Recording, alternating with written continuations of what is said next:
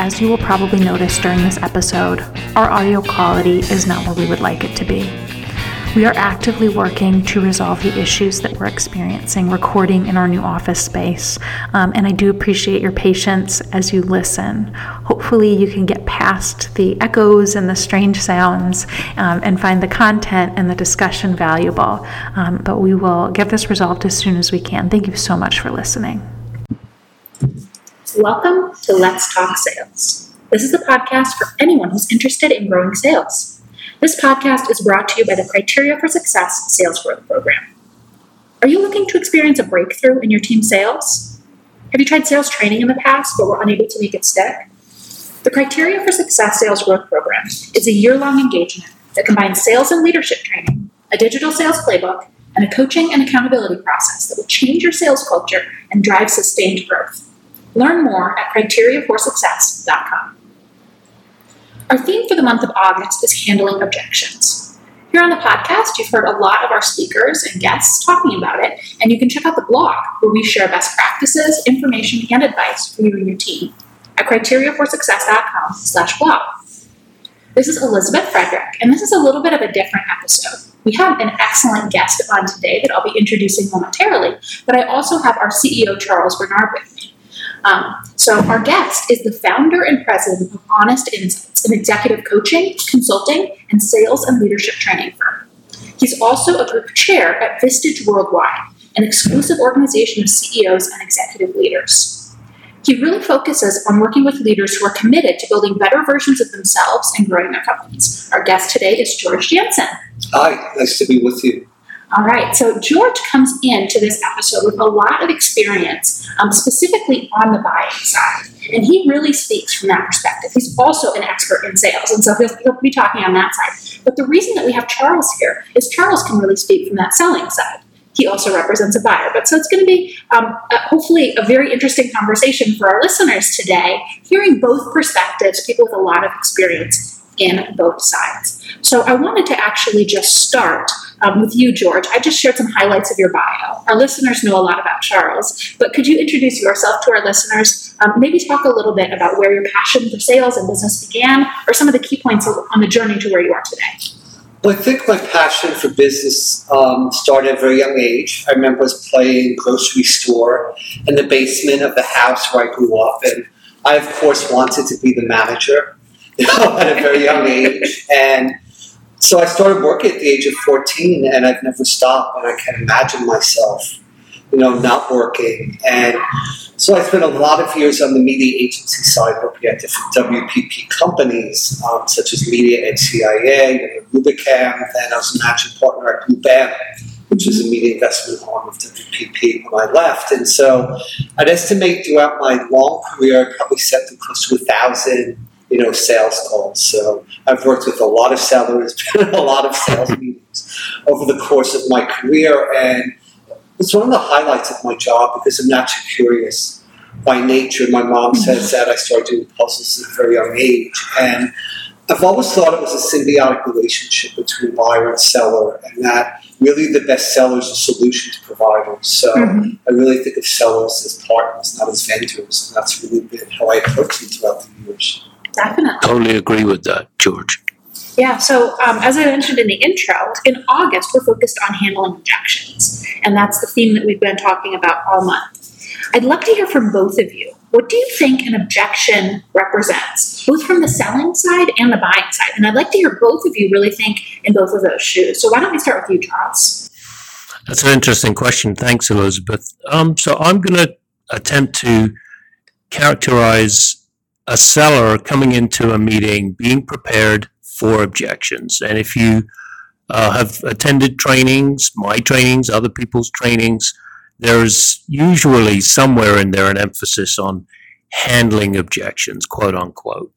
And so I think there's a disconnect in some cases, probably in many cases, between what a buyer says and whether they think that's an objection, and what a seller hears and whether they think that's an objection. And oftentimes they're not aligned, they're disconnected. So I'll just kind of like throw it over to George because I wanted to see what his perspective is on buyer versus seller talking about the same thing when we talk about objections? Well, I think for most sellers, they think of an objection more as rejection, right? And no one likes to be rejected. So what happens? A lot of times they end up being very defensive or getting angry. But I've read a quote once which said that if you're not being challenged during the sales meeting, then it's not a good meeting. Because how many times have we all sat through meetings, right, where the person on the other side of the desk is shaking their head, right, like a parakeet, and saying that was a great meeting, we'll get back to you, and then it's crickets, right? When I hear that, I usually get very concerned. Like, not one question, not one challenge. That's usually a bad sign. You want to know, right? If someone has any issues that you can address, because you'd rather know it up front. And Charles, you hit the nail on the head when we talked about being prepared, so that you can handle any objection that might come up. So I wonder how many of your clients actually have in their playbook a common list of objections, and then how they might be prepared to respond to them.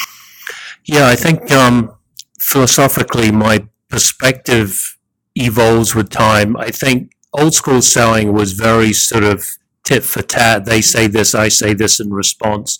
I think today people are a little more conversational, and I think, yes, it's good to be prepared, but not as someone who's just going to give a quick response and come across maybe as less sensitive, robotic.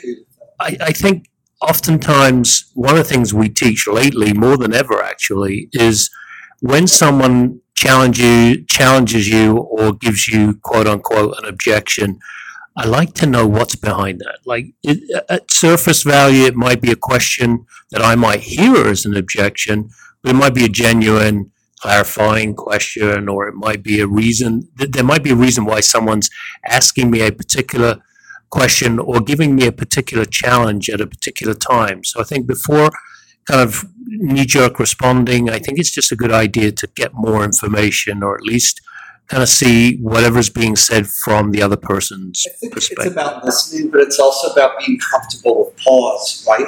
Most sellers just want to run their mouth because they think they have to. And we all get very uncomfortable when there's silence in the conversation, but really pausing and taking the time to listen and understand the person's objection or challenge before you respond. Definitely. It's a great thing. Oh, sorry. That's okay. A lot of times we find that salespeople feel like you have to be the one that's handling the objection and the action is on your part. But it's actually really up to the buyer who has to decide whether that objection is a deal breaker or not. And so if you're thinking about what am I doing, what are the exact words that I need to say, how can I script this perfectly, and you're so focused inside yourself and you're trying to jump in immediately. As soon as they say this, I'm going to jump in and say this. Sometimes if you pause, somebody will bring up a concern, like Charles said, and they're just kind of bringing it up because they're thinking through it. And then they'll say, oh, but wait, we could do this instead. And they handle it themselves. And you didn't need to do anything. I think we've all seen that happen sometimes. And I think in that dialogue, the back and forth that ensues when someone states what their objection is, part of that is asking very powerful questions. Absolutely. Right? The person on the other side of the desk, I think of how many times someone would ask me these powerful questions that stopped me in my track, that made me think twice, that I hated at the time, but they were very successful because they got the seller the answers you need, whether it's asking, in a CNN headline, what are you really looking for? What marketing challenge can we help solve for you? So you're putting the onus back on them, right? So these aren't closed-ended yes or no questions. They really are insightful, and they come from a place of curiosity. Definitely. So incredibly important. I know we've kind of started to touch on this, but I'd like to spend a little bit more time on it. What do you think are some of the most common objections that sellers receive? Do you see patterns and kind of categories that tend to crop up? And do you think that relates to, as Charles was saying earlier, kind of what buyers say is not always what they mean? Absolutely. What do you think buyers are most concerned about, whether it's coming out, whether it's coming across the way that they want it to or not? I think for a lot of buyers, they may say, oh, it's the money, it's the time investment, and sometimes it's just pure laziness, honestly, that they're afraid that that's going to be more work for them, right? That they're going to have to write the recommendation up to the client, especially if the client, really wants a lot of rationale and they're short-staffed. And I was going to say something else, not escape. Well, I have a clarifying question right now, so don't hear it as an objection. Okay. But when you say write it up for the client, were you talking about potentially a buyer writing up for Yes. their client? Oh, okay. Absolutely. Okay. And making a recommendation. I think the other big issue that doesn't get said often enough is that the idea is just cookie cutter. That what you're selling, you haven't differentiated your selling proposition. So, for instance, let's say, and I did work on Colgate. Okay, sometimes people would send us a proposal, and once they actually sent it with Crest, with their No. my goodness. they did not even take the time to erase it. And that's what I mean about cookie cutter proposals. Right. And that's really what buyers hate more than anything else, is when you haven't taken the time to really get to know, to understand, to prepare, your knowledge of that client's business. And I love that. I kind of heard two different things that you mentioned that I want to spend a little time on. One was a lot of times we're hearing objections to our offering, and we think that they're judging its price or its value or something else about it. It's not the perfect fit, but it might be about the actual implementation and the delivery and what's going to be required for them to do. When you said it might be laziness, I think that comes up when you were talking about. It sounds like if somebody was selling to an agency that would then have to pitch it to their client. yes, So whether it's a multi-party sale or whether you're just selling directly to a client that they think, I'll have to implement this. It's a software solution. I'm going to have to fit it into all my other things and set it all up. Or it's a benefit, and I'll have to make sure that it connects to all of my other benefits. Or it's anything else. I'm going to have to communicate to my employees. I'm going to have to deal with other vendors. And it's a lot of work for them. And so if you don't do the work in the sales process, that's a piece of your offering that maybe you're not really speaking to, and you're making it sound hard. I also have a thought on that it's also about getting in front of the right people. I read an article in HBR where they talked about getting in front of clients who are mobilizers versus talkers. So the mobilizers, they build consensus in their organization. They're the teachers. They constantly want to know more. With the talkers, a lot of times they're friends, right? You've been calling them for 20 years. You go out to lunch once a month. They may tell you some gossip, some information, but they're not going to go out of their way for you, right? Yeah. And that's where most people spend their time, is with talkers, because they're easy, right, to get meetings with, because they're everyone's best friend. Yes. At the seller. But Yeah. it's more important a lot of times to get to the people that can build consensus in the organization, and they're much tougher conversations with mobilizers because they're going to ask you a lot of questions. A lot of times they're skeptical, but it's not because they're mean or mad. It's because they genuinely want to know, Yeah. more about what you're selling. Yeah, they're qualifying you as a buyer, and you're qualifying them as a seller. I love it. I mean, I think sometimes the more challenging a conversation, at least from my perspective, when I look back on some of the deals I've worked on, the more invested the buyer seems. The talkers, to your point, are literally happy to hear themselves talk, and those are the ones I have to fight to really ask a serious question, not just shoot the breeze all the time. And we all know those people, right? They're the first ones to reply to an email, Right. to return our call, and we're Take a doing meeting that. without any description. Sure. Absolutely. They're doing that with you and everyone else. And a lot of times they see it as a means to an end to advance their own career. Which is why they're spending a lot of time with sellers. Not always, but it's been my experience that happens. And I think that used to be more the case that people were able to get comfortable like that. And now their managers are telling them, what are you getting out of these meetings? What's the point of this? And I think a lot of people have less space, less time to have pointless meetings, whether you're a buyer or a seller. And so there's pressure, even on those people who love to talk. They say, I'm networking, I'm doing something. Still, they're getting the pressure from their bosses to be tougher. Right, and that begs the question, how do you get the meeting right in the first place? Because we're living in this world where it's really hard to get meetings with people. People are bombarded. Yeah, it's really hard.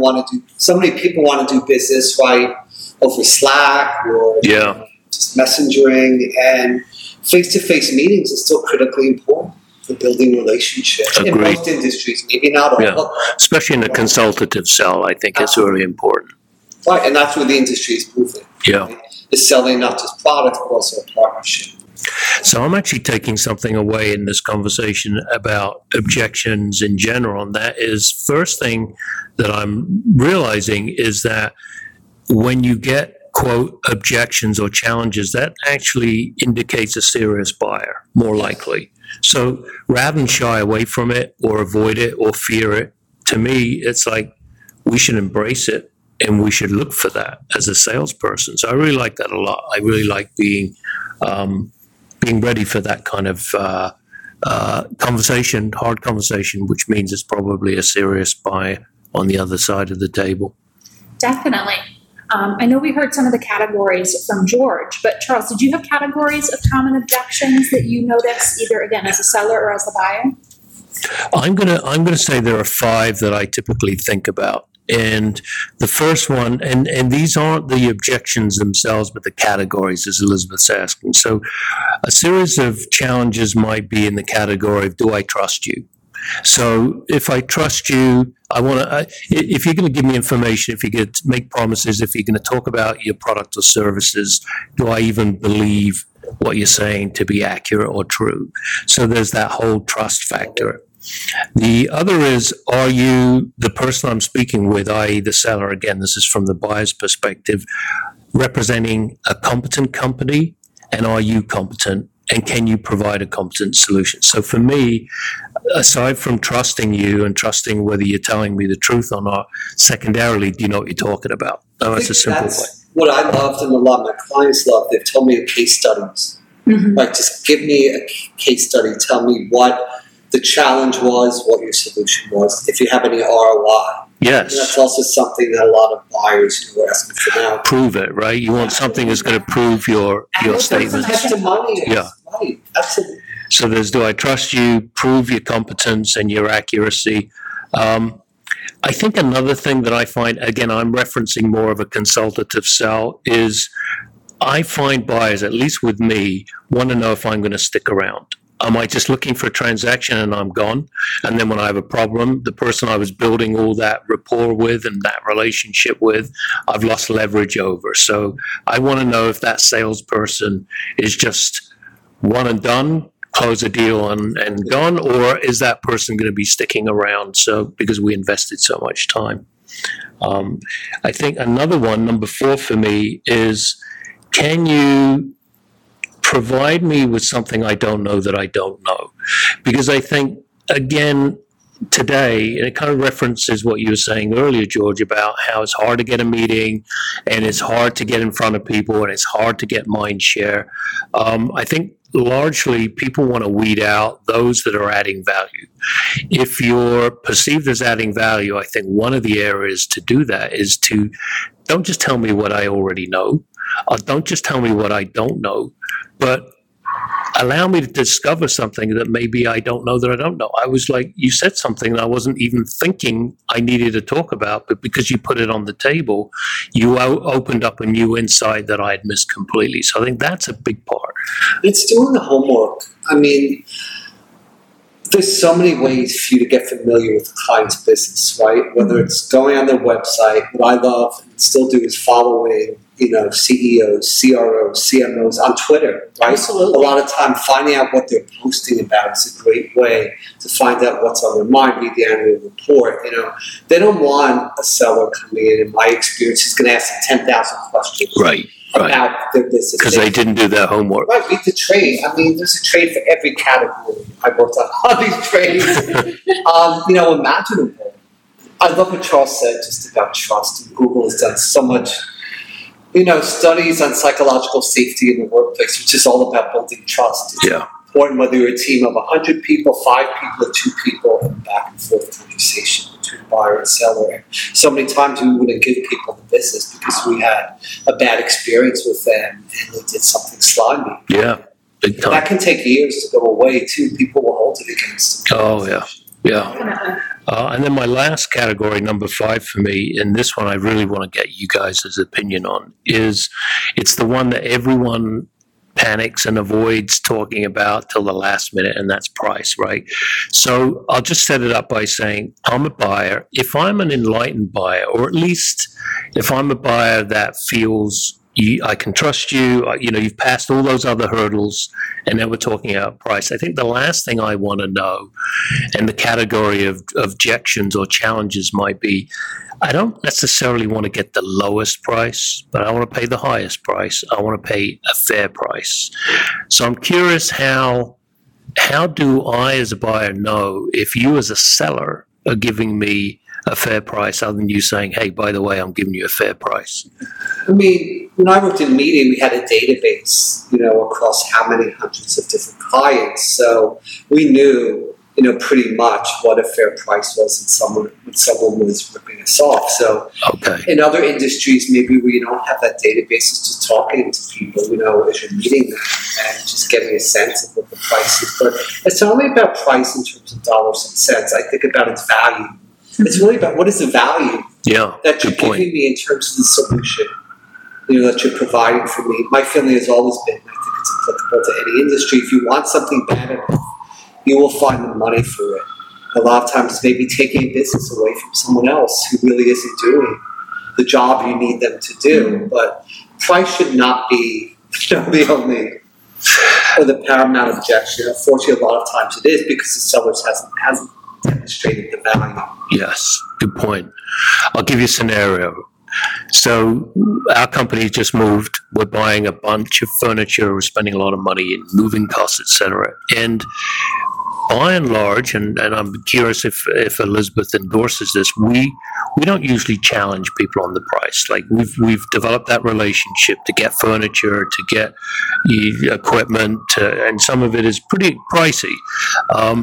But at some point, I got to be honest, as a buyer, I'm thinking to myself, well, I've been working with this person and I just got another quote. Now, 3 of the quotes before, we didn't question any of the pricing. But this quote seems to be a little high. And then obviously I'm thinking, do I want to kind of come across as cheap? I don't. But by the same token, I've never challenged this person on price before, but I do feel in my gut that the last quote was a little above perhaps what I was expecting. So I'm sort of in that quandary of, and I guess other buyers are probably in the same quandary. They've developed a relationship, but now they're questioning. And so how would you, as a buyer or even as a seller, address a situation where you're breaking a pattern in essence and going back and perhaps asking for someone to sharpen their pencil? And what would be a good way to do that? I mean, I don't know if I'm the right or wrong person to ask, but I was known as a very tough negotiator. Someone who was tough but fair. I was working in media, which a lot of clients thought was a commodity. So for a lot of our clients, it was about getting the best price. But it's also, I think, about beyond price, what else is important to that person? What other value add, can they bring to the party? But to go back to your specific question, yes, I would be very blunt and very direct. Yeah, which is true, I guess. That's a good way. Honest, yeah, it's an honest approach. The other person, yeah, right? yeah. But never to lie.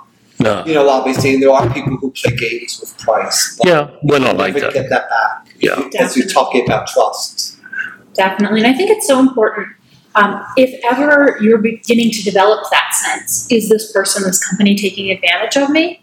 You want to make sure to have that real conversation and get on the same page before you start to get caught up in your head. They must be taking advantage of me. They must be quoting me. I'm probably their easiest mark. They're probably laughing in their office about how I just paid the invoice without thinking about it. And you start to build these stories in your head.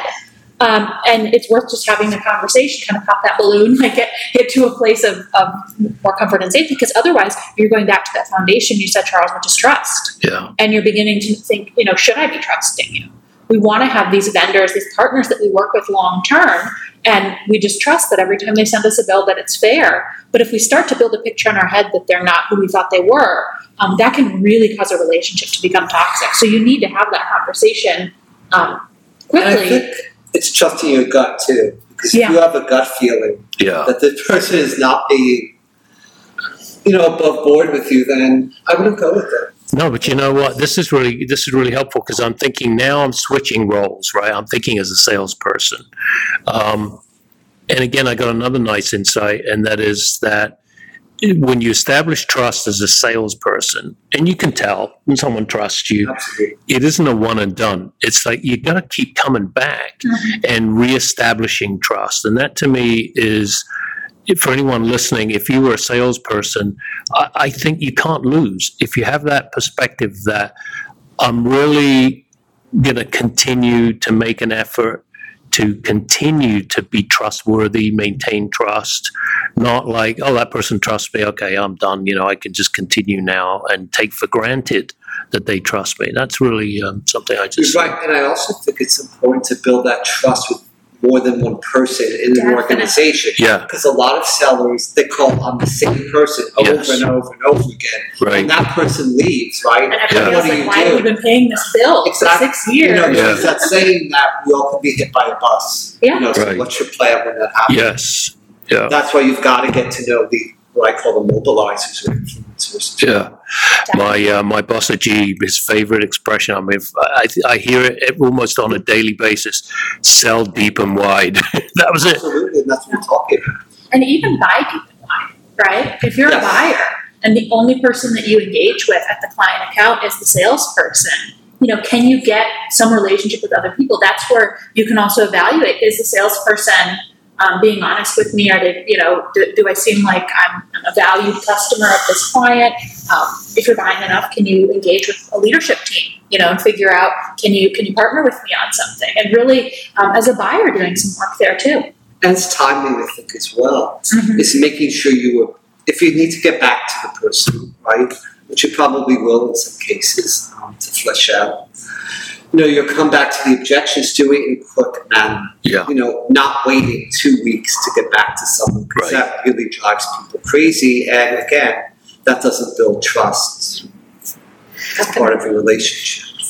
All right, I'd like to get us back to where we were a few minutes ago. And we were talking about kind of reframing objections as healthy challenges, and really thinking about when I hear an objection, what that means is that I've got an engaged buyer. They're committed.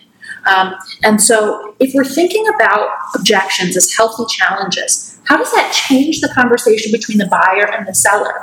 What could maybe a salesperson do in that situation that would help it help drive to a successful conclusion? And how can we as buyers be more of maybe an effective partner? And you said, George, that you've always viewed yourself as a partner and wanted to be a partner to a salesperson. How can we be better buyers when we're thinking of objections as challenges? Charles, I'll let you go.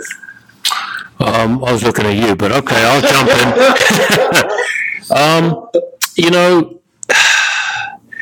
I'm going to go a little philosophical, and that is that all the best quote-unquote buyers, I call them clients, are the people that I feel truly have respected me as a salesperson. They've told me that.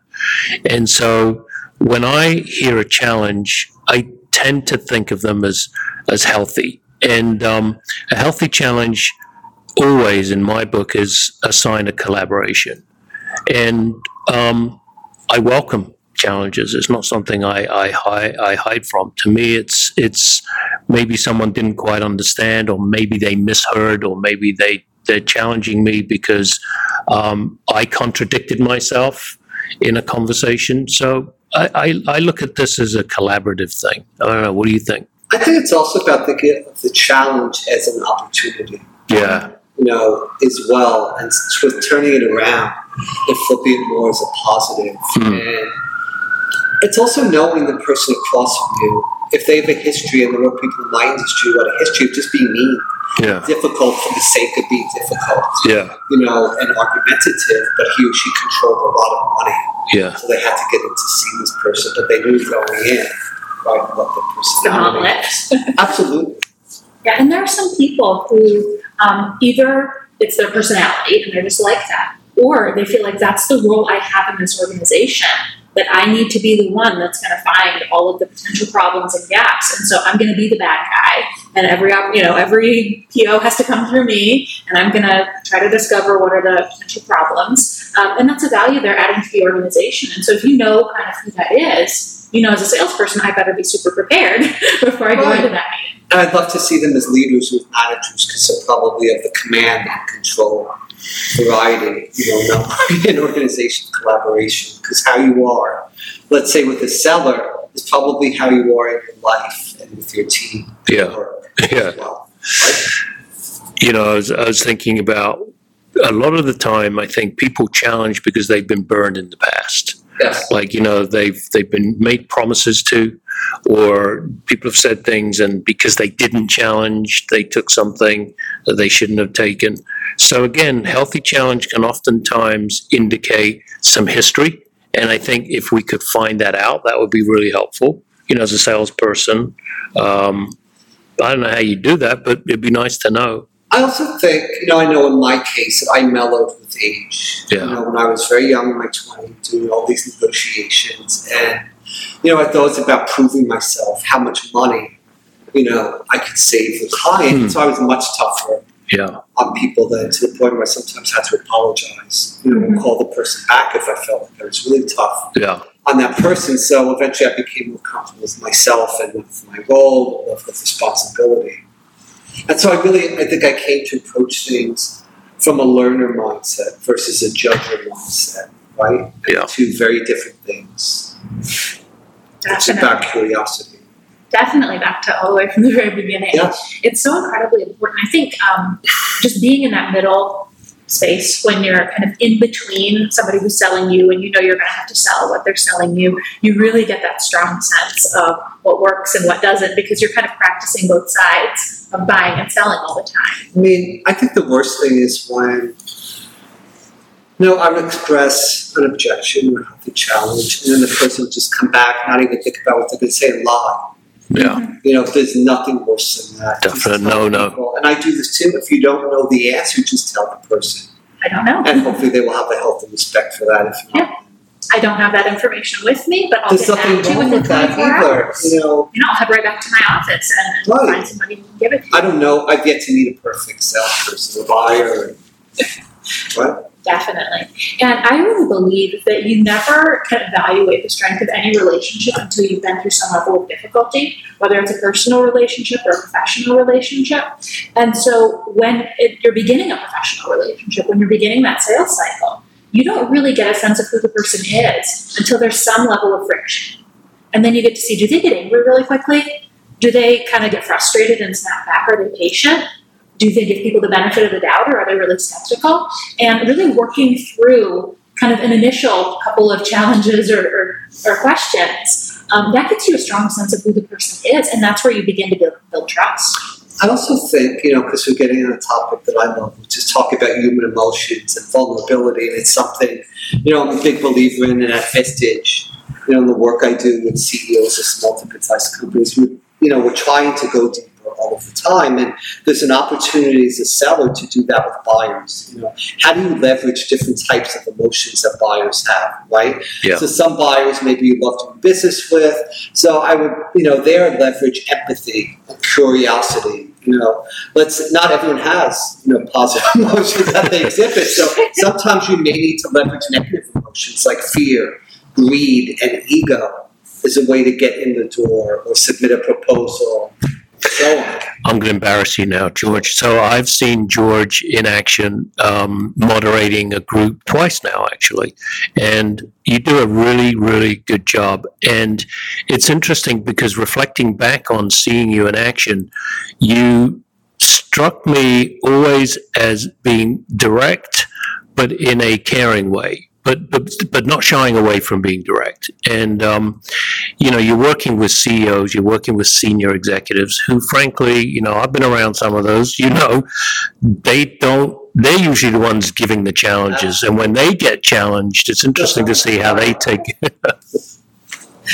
Definitely. All right. I want to kind of pivot a little bit away from the topic and kind of get through some of the questions we like to always ask our guests. And obviously, I'd love Charles's perspective here as well. But what's something that you've learned in the last few years that has really changed how you think about business, whether it's specifically applicable to objections or just in general? One of them we just talked about, which is, looking at human emotions and, particularly at vulnerability and someone's hot buttons, within ourselves, but also within the other people that we're doing business with, and really not underestimating that, and also not underestimating the power of storytelling as well. And that also can be useful in how you handle objections, right? I think a good person knows how to talk. A great salesperson knows how to tell stories, because we all love a good story, whether we're 8 or 80 years old. And there's so many elements of storytelling that are applicable in sales, whether it's using metaphors or having a high point, climax, and so on and so forth, that we really, our eyes light up versus someone coming in and just talking straight PowerPoint. Joy. Definitely. I find that one of the easiest ways to respond to an objection that somebody might raise, especially if it's kind of an operational objection, that sounds like it would be difficult to implement. Say, oh, you know what, I hear that a lot. I actually had a client just last week, and they had been really concerned that implementation would be difficult. And we were able to get them up and running in 1 week. But let me tell you how we handled this with someone else. Yeah, and it also affirms I'm not judging you. I don't think that you're too concerned. I validate your concern. I believe, I get it. Lots of people think that, I understand. I might be concerned if I were in your shoes, but let me tell you why we can get through that. It's a very collaborative partnership conversation as opposed to you're wrong. It is easy. I think it's also balancing stories and stats. There was a study and it showed overwhelmingly that buyers preferred hearing stories over stats, and it's very easy to get lost in numbers, and I think some sellers do that on purpose, particularly if they're not comfortable with what they're selling. I'm just going to throw stats at you. Absolutely. And we live in a data-rich world, let's face it, but it's very easy to get lost in that data, and sometimes there's too much data. We don't know what to do with it. Definitely. George, something you said earlier about with years, you've gained some experience and wisdom. I really love what you were saying earlier about the emotions and storytelling. A client, I never forget, a client a number of years ago said to me, I don't know why, but when you come into my office, you make me feel good.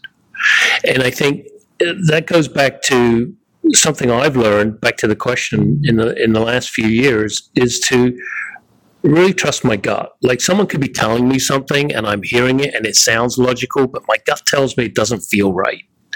Or the other way, someone's saying something that maybe they're having a hard time expressing, but something about who they are, being willing to struggle through a conversation, clearly dedicated to getting the answer, maybe not giving me the perfect answer, and my gut tells me, you know what, this guy makes me feel good. This person makes me feel like they're doing the best to create a good rapport and they care. But I think in terms of what I'm seeing in the last few years that I'm learning, selling's become much more problem-solving oriented. And I don't know about you, but do you remember the days when people would literally sit down and meet with you over lunch for 2 hours? I don't see that happening as much now. It's email, it's social media, it's quick phone calls, if any, and meetings are like even the phone calls.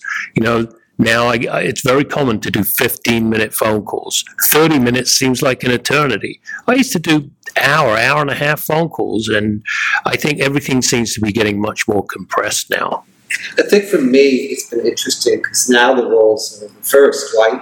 And I'm on the sales side after spending 28 years on the buying side. So it took me quite some time in the beginning just to get used to the rejection. Yes. People not returning very well. Radio silence, thank you very much. And you think back to all the people you did that to over the years. And absolutely. And apologize to every single one of them. And I'm sure there's a great many of them that are laughing themselves. But, yes. Definitely. I think most people, anybody, especially as an entrepreneur, as a business owner, you sit in both of those seats. Absolutely. And so maybe apply a little bit of those feelings you have as a seller to yourself as a buyer, and try to maybe be the kind of buyer you'd like to have. I'd rather get a quick no than be chasing somebody for a long time and finally get to know, or just fade off and finally decide they must have been telling me no without ever telling me no. Absolutely. And I'm very, very results driven, so you might say impatient.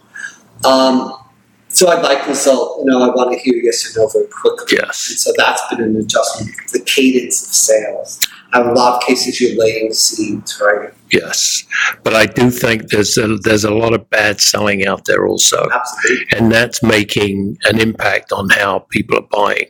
So I'll give you a classic example on my end, which is, we hate radio silence, obviously, but I get people who I have no idea who they are, send me an email, and then I may have missed it, probably missed the first email, and then I get the second email. Did you get my first email? Then I get a third email. Why are you not getting back to me? And I'm like, I have no idea who you are. I have to now go back into my inbox and do a search on this person, only to find that I never made a request for anything. But they're making this like real difficult. They're making it difficult for me to want to even interact with this person because they're already displaying some hostility because I didn't get back to them. The worst was when people would send chocolate phones. All of that. Right. Someone actually did that years ago, once or twice. They sent chocolate phones. Yeah, there's a lot of cheesiness out there. All right. Well, one of the things that we love to provide to our listeners is recommendations for books that they can read. So whether they're related to this specific topic, what are some of your favorite sales or business growth books that you could share? George, why don't we start with you? I think I talked a lot about powerful questions, and I think a great book is Change Our Questions, Change Your Life by Marilee Adams.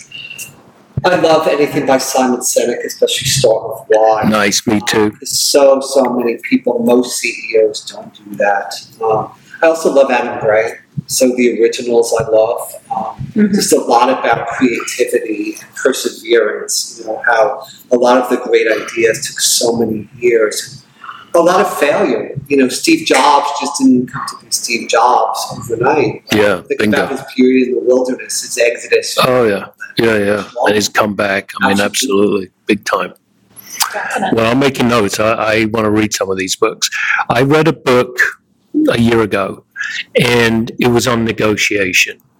And it's written by a guy called Chris Voss, who was the FBI's top hostage negotiator. And everyone I've referred this book to has always shot me an email or just thanked me. The name of the book is Never Split the Difference, Negotiate Like Your Life Depends on It. And it's written by this guy who's got real world experience. And he gets into the beauty about it is, to your point earlier, he talks about stories. He kind of like talks in general terms, but he also gets very specific on some of the body language cues, some of the verbal cues, some of the phraseology.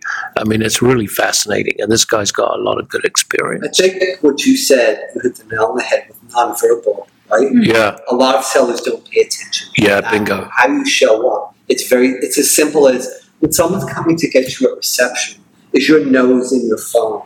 Right? Is that really the image that you want to portray to someone? Right. No. What if you sat there or even better stood up? Yes. Right? So you're ready for that person when they come to get you. And just smiling. Charles talked about that earlier, right? You make me feel good. How do you do that? One way is just by smiling. Yeah. It sounds so simple. And be genuine. Absolutely, and you can tell when someone's not genuine, right? Yeah. Immediately. The super fake smile is not a good smile. But what can you do so that you can smile in a way that's real when you're there? Thinking good thoughts about this client, thinking about how you value them, thinking about the good work that you've done with them or could do with them. So even if you're not in the mindset, you can kind of get yourself into that mindset to be authentic. Absolutely, but if you really dislike someone, it's hard to do that, and it's going to be apparent to that person. But I like to come at anything in life, and most people are good, right? And they are. Bingo, yeah. And I think there's good in everybody. You just have to look for it. Right. Some people you have to dig deeper. Right. Yeah. Like we talked about positive and negative emotions. Some people make it harder than others to find the good. Just bring someone at ease, right? I know you only have 15 minutes, so let's make the best use of your time. Yeah. As opposed to going in there with your own agenda and making it better versus. I'm going to talk 3 times as fast. People appreciate that. Right. Definitely. All right. Now, we at CFS are always talking about sales playbooks. We're a sales playbook company. Loves that. We develop I certainly do. Playbooks. And so we always love to ask our guests to share tips, tricks, advice, things, tools that people could add to their own sales playbooks. So I'd love to hear from each of you. Charles, I don't know if you have one, but George, why don't we start with you? What are some things that listeners could include in their own sales? Okay, mine's not really about objections, but it's very simple. Go for It's very tactical, okay? It's about most people treat their out-of-office message, right? It's very, very passive. I'm out of the office till June 20th. Don't call me or email me. I've limited availability, right? Not looking at contact so-and-so. But what if you were to make it more active? I'm out of the office, but look what we've done for X, Y, and Z clients. Or take a look at what we have coming up next month. Or this new product. Are you making notes, Elizabeth? This is good stuff. Right? So you'll surprise the heck Yeah. people by Love it. doing that. A call to action or something. So you mean like instead of the passive, Yes. I'm not here, so you're out of luck. I'm not here, and maybe you want to check this out. And so, Find Or out. when I come back, I'm we do hosting a X, Y, webinar. and Z. yeah, Absolutely. Yeah, love it. wonderful. What about you, Charles? So I'm going into George's camp. I'm not going to talk about handling negotiations. One thing, maybe this is just topical because a few clients are asking for it, is selling against the competition.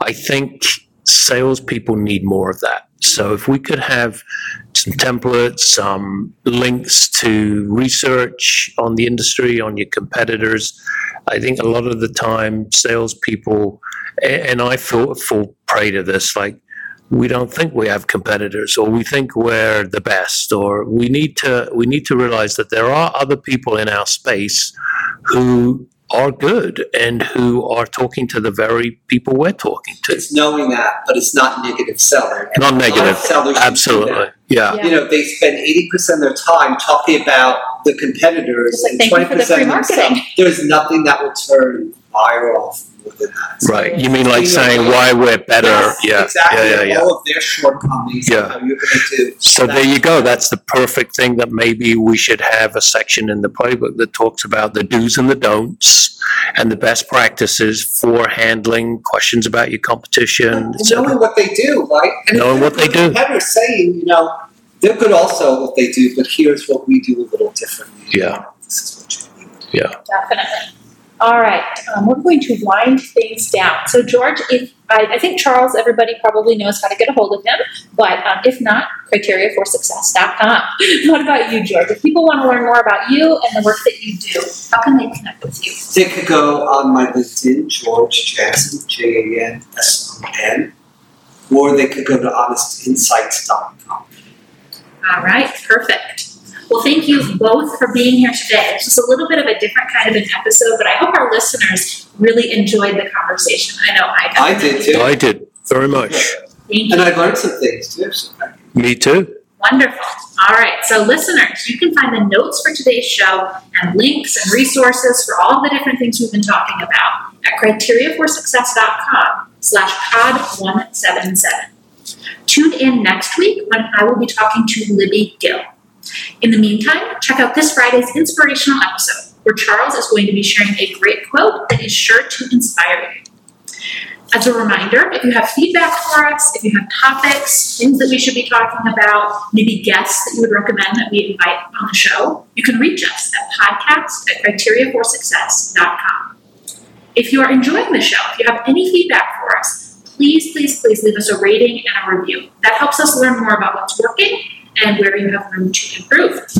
And if you are listening maybe for the first time, make sure to subscribe and recommend us to a friend. Remember to follow us on Twitter at @lets_talk_sales. Let's Talk Sales is a production of Criteria for Success and is produced by Ariana Miskell, Laura Marchuk, and me, Elizabeth Becker. Happy selling!